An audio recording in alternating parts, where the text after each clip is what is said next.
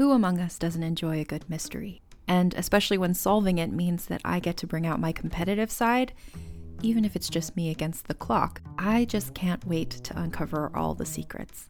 So June's Journey is a game that is completely up my alley, and I think you'll love it too.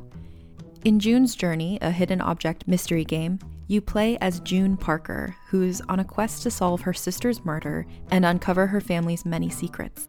Each chapter brings you deeper into the story, and it's set in the Roaring '20s, so beyond uncovering clues, you get to experience the glitz and glamour of the time. June's Journey is definitely not a game I play mindlessly, which I love because I get genuinely invested, and a lot of it is a race against time, so there's a little fun added pressure of trying to find the clues as quickly as you can in each scene. There are also tons of ways to customize the island that you're on, learn more about the characters, and then new chapters are added weekly, so you really can't run out of things to explore. So if you think you're up to solve this case, download June's Journey for free today on iOS or Android, or play on PC through Facebook Games.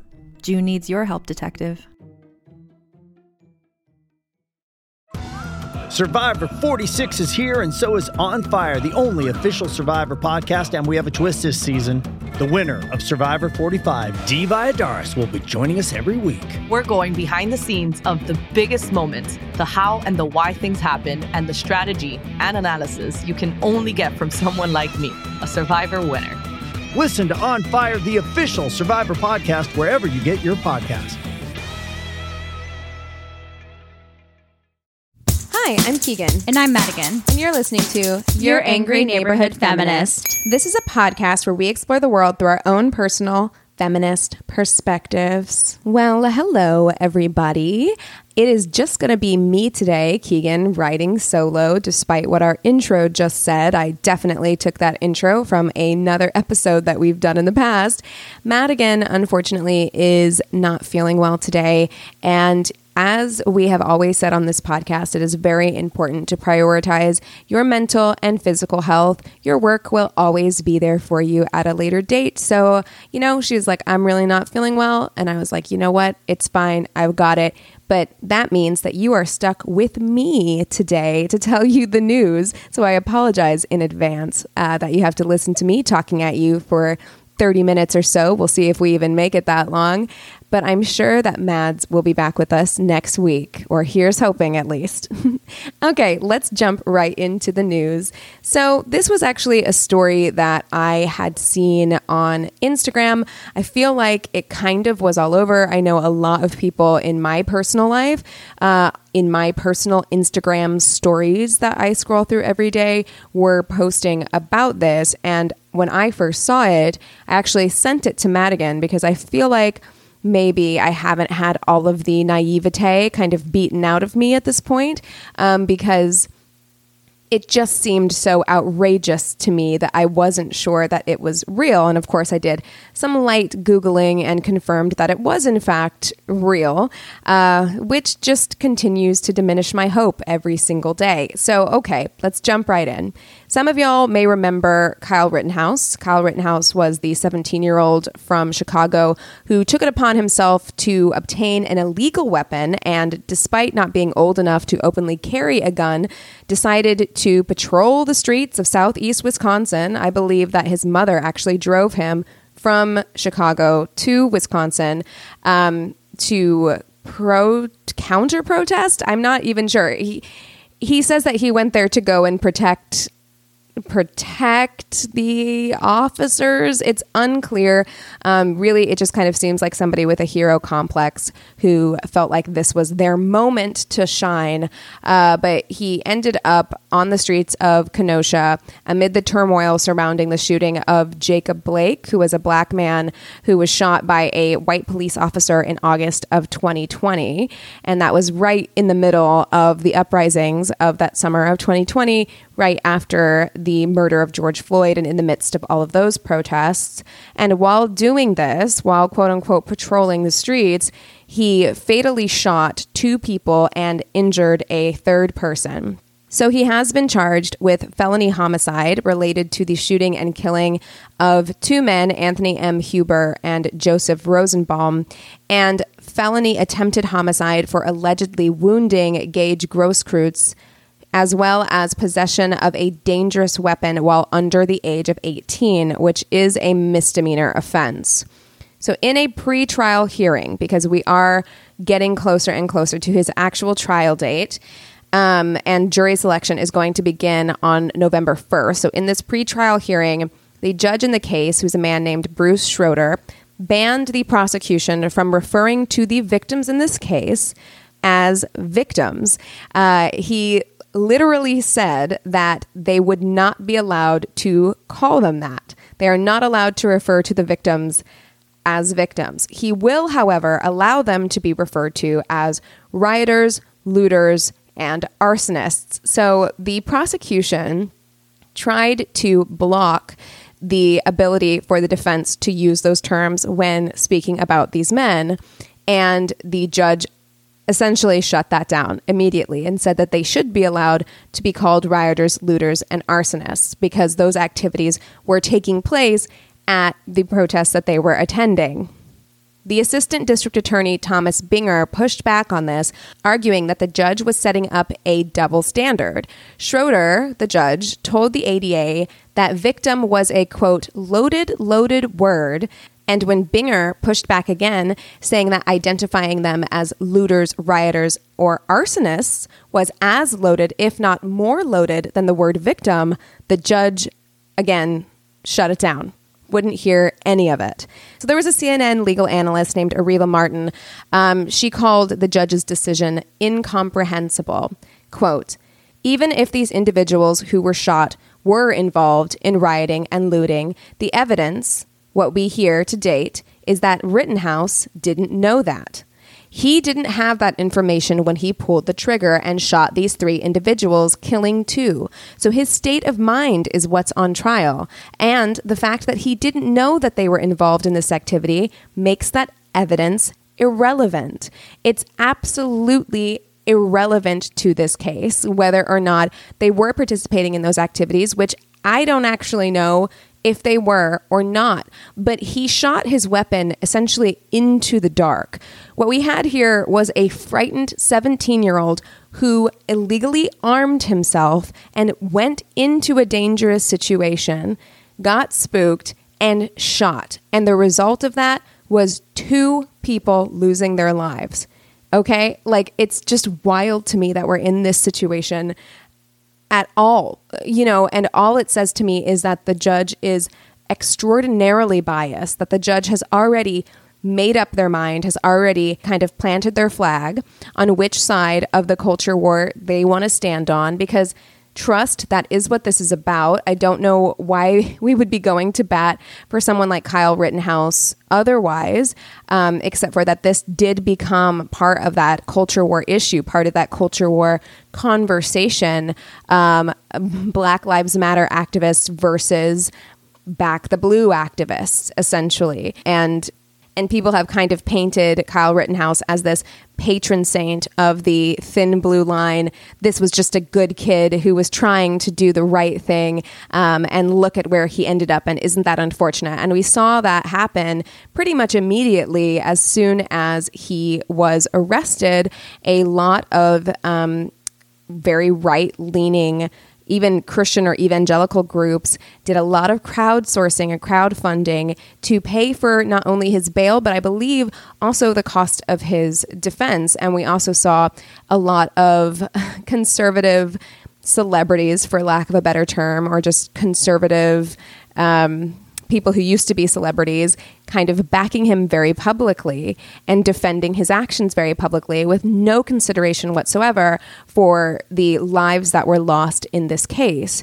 Martin did go on to say, so that's Areva Martin, who's the legal analyst for CNN, went on to say that rioter and looter were loaded and pejorative terms that suggested the victims deserved what they got. They deserved to be shot and even deserved to die because they were on the quote-unquote wrong side of this situation, according to a certain group of people. And that means that whatever happened to them, they deserve to have that happen. Whereas they can't apply that same logic to Kyle Rittenhouse, saying like, hey, if he's where he is that not a direct consequence of his own actions, his own decision to illegally purchase a firearm, drive to another state and involve himself in this business that ended the lives of 2 people? Should he not have to suffer the consequences for his own actions in this situation? It feels so hypocritical to me, because I always feel like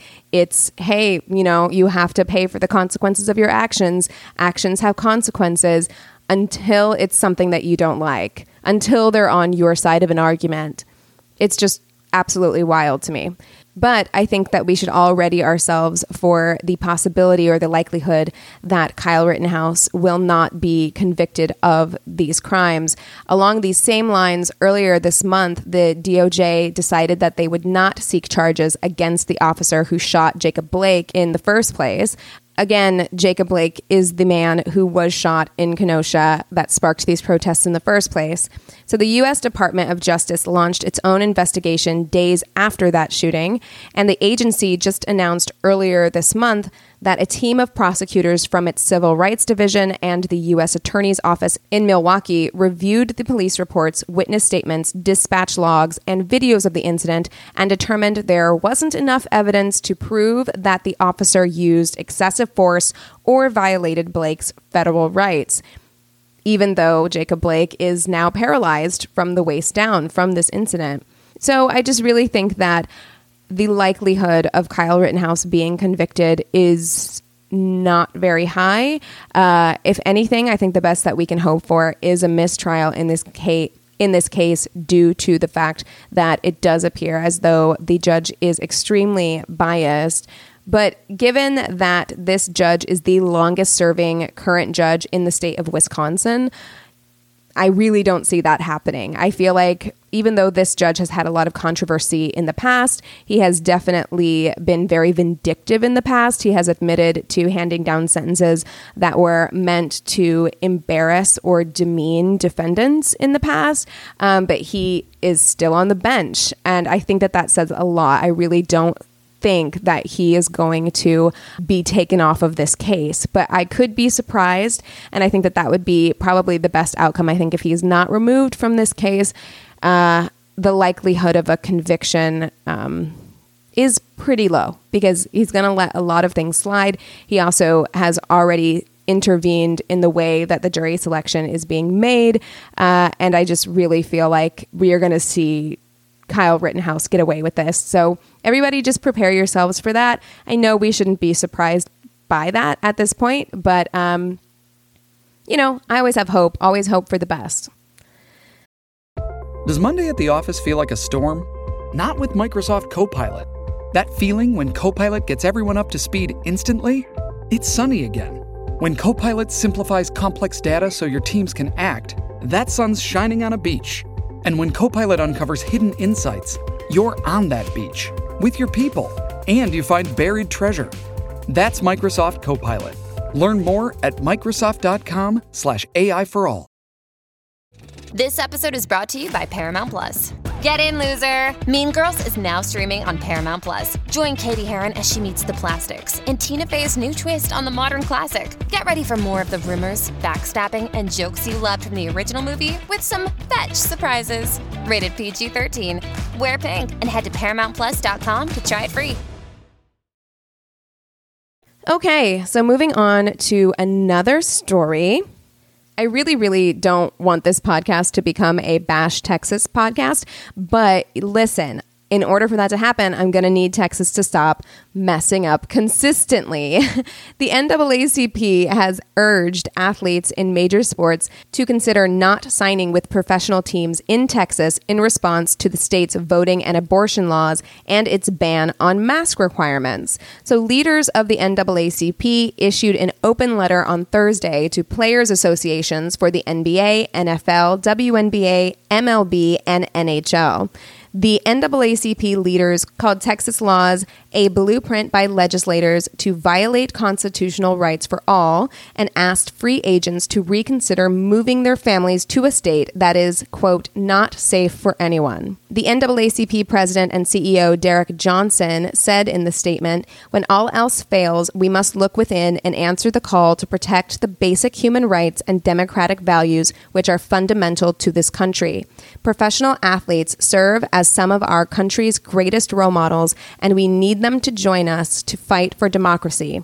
If you are a woman, avoid Texas. If you are Black, avoid Texas. If you want to lower your chances of dying from the coronavirus, avoid Texas."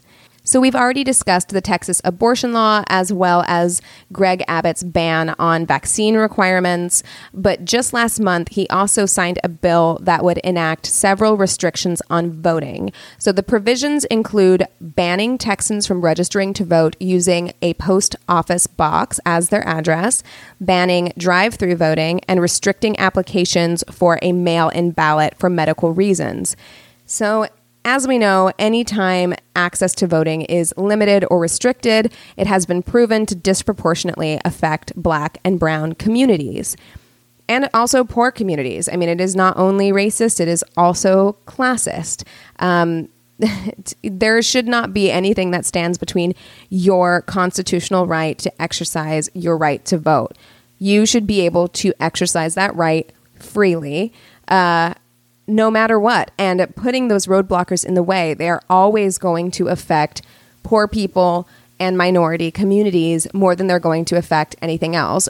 Rich people, people of a certain socioeconomic class, are always going to be able to vote. They're always going to have access.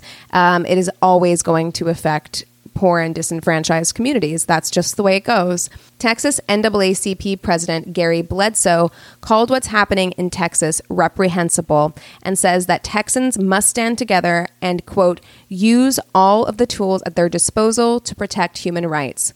So I think going after the sports industry in maybe our most sports-obsessed state is a brilliant move by the NAACP, especially since we know that the majority of professional athletes, at least when it comes to basketball and football, are Black. So I sincerely hope that threatening their economy will help to move the needle on some of these issues. I really think that that is the only thing that is going to affect anything. I think businesses threatening to leave the state over their COVID response might be effective. I know that Southwest has considered that, as well as some other airlines that are based out of Texas. And then I think, honestly, hitting them where it hurts when it comes to sports, specifically football teams, we're in the middle of football season right now, I think is a very wise decision. We will see if anyone actually kind of follows through on this, but I do think it was a brilliant, brilliant move on behalf of the NAACP. And really, man, just Greg Abbott is disappointing, just disappointing. I am so sorry to all of our listeners from Texas, because some of you have reached out to us, and because I'm always worried that we're going to be offending you with these conversations, but we have had several people reach out and say, no, we know it's bad and it sucks. And I feel so bad for you that you have to deal with this just absolute clown of a governor every day. All right, but I wanted to end on kind of a bit of a positive note. And this was something that I had noticed a couple of weeks ago. I don't actually follow Jonah Hill on Instagram, but it came up. A few other people had posted about it, and I thought that it was a really important conversation to have. I wish Madigan was here to have this conversation, because I know that conversations around body positivity are very close to her heart as well. But Jonah Hill released a statement on his Instagram where he said, "I know you all mean well, but I kindly ask that you do not comment on my body. Good or bad, I want to politely let you know it's not helpful and doesn't feel good. Much respect." And I really feel like having a man in Hollywood specifically make this comment is very powerful. He has said in the past in interviews that I've read that it really hurt him as a young person, as kind of like a teenager or a person in his early 20s, whenever he was coming up in Hollywood, to have people make comments negatively about his body or his appearance. And then as that appearance changed and as his body has changed over the years in different roles, people will still make comments that they think maybe are positive comments about his body. But he has stated now, he has put it into words that he would prefer that no one make comments about his body. And I think that that goes for positive, quote unquote, positive comments or negative comments. There's no reason to be talking about somebody else's body because you don't know what their relationship with their body is like. And you could be saying something. I think oftentimes people will talk about weight loss as though it's this very positive thing, or if you've made changes to your body that they think are more appealing or attractive, they will comment on them as though it's a positive thing. But you don't know what that person's relationship is like with their body, and you could be doing more damage than good in that situation. So I really love that he put that into words. Please just stop talking about my body, period. And I think that that kind of goes for everybody. I think that we just need to kind of keep other people's bodies out of our mouths, figuratively. Also literally if it's without consent. But also, I think it's very, very cool that this is coming from a man as well. Because although I feel like people talk a lot more about women's bodies in the public, and that's been going on forever, this constant nitpicking about women's bodies, I feel like we kind of expect boys and men to not have their feelings hurt by talking about their physical appearance or their bodies, especially within the realm of comedy, where we see them as being kind of like self-deprecating and that they should be able to take it. But it does have a negative effect, not only from people like Jonah Hill now saying that. I know that Chris Farley also had issues with that deeply affected his mental health. So I just think it's a very important conversation to have. And I'm grateful to Jonah Hill for starting that conversation. I think that that's very, very cool. Well, that is all that I have for you today. This is a little bit of a shorter episode. I feel like I barely breathed trying to get all this information out to you. I'm not used to doing this by myself. It's harder than I thought it would be. But if you have any news stories that you would like us to cover, please reach out to us. You can email us at neighborhoodfeminist@gmail.com. We also have an Instagram where you can direct message us at Angry Neighborhood Feminist. We also have a Facebook business and group page, so you can go ahead and engage with the other listeners on the group page or rate and review us on the business page. You can also rate and review us on Apple Podcasts. That actually does help us out a ton, and we love reading your reviews. So I think that's it, ? With all that being said, we encourage you to rage on.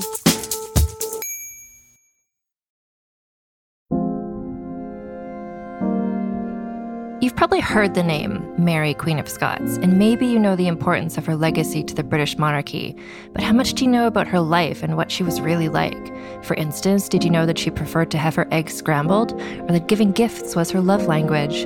In my podcast, Vulgar History, we'll be talking about all that and more during an 8-part mini-series about the fascinating life of Mary, Queen of Scots.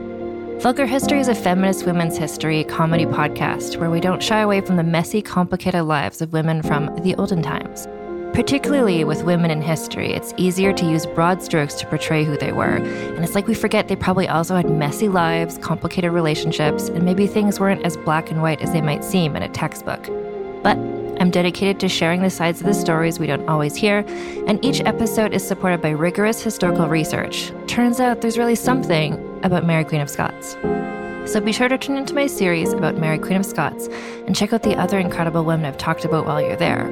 You can listen and subscribe to Vulgar History wherever you get your podcasts, and learn more at vulgarhistory.com.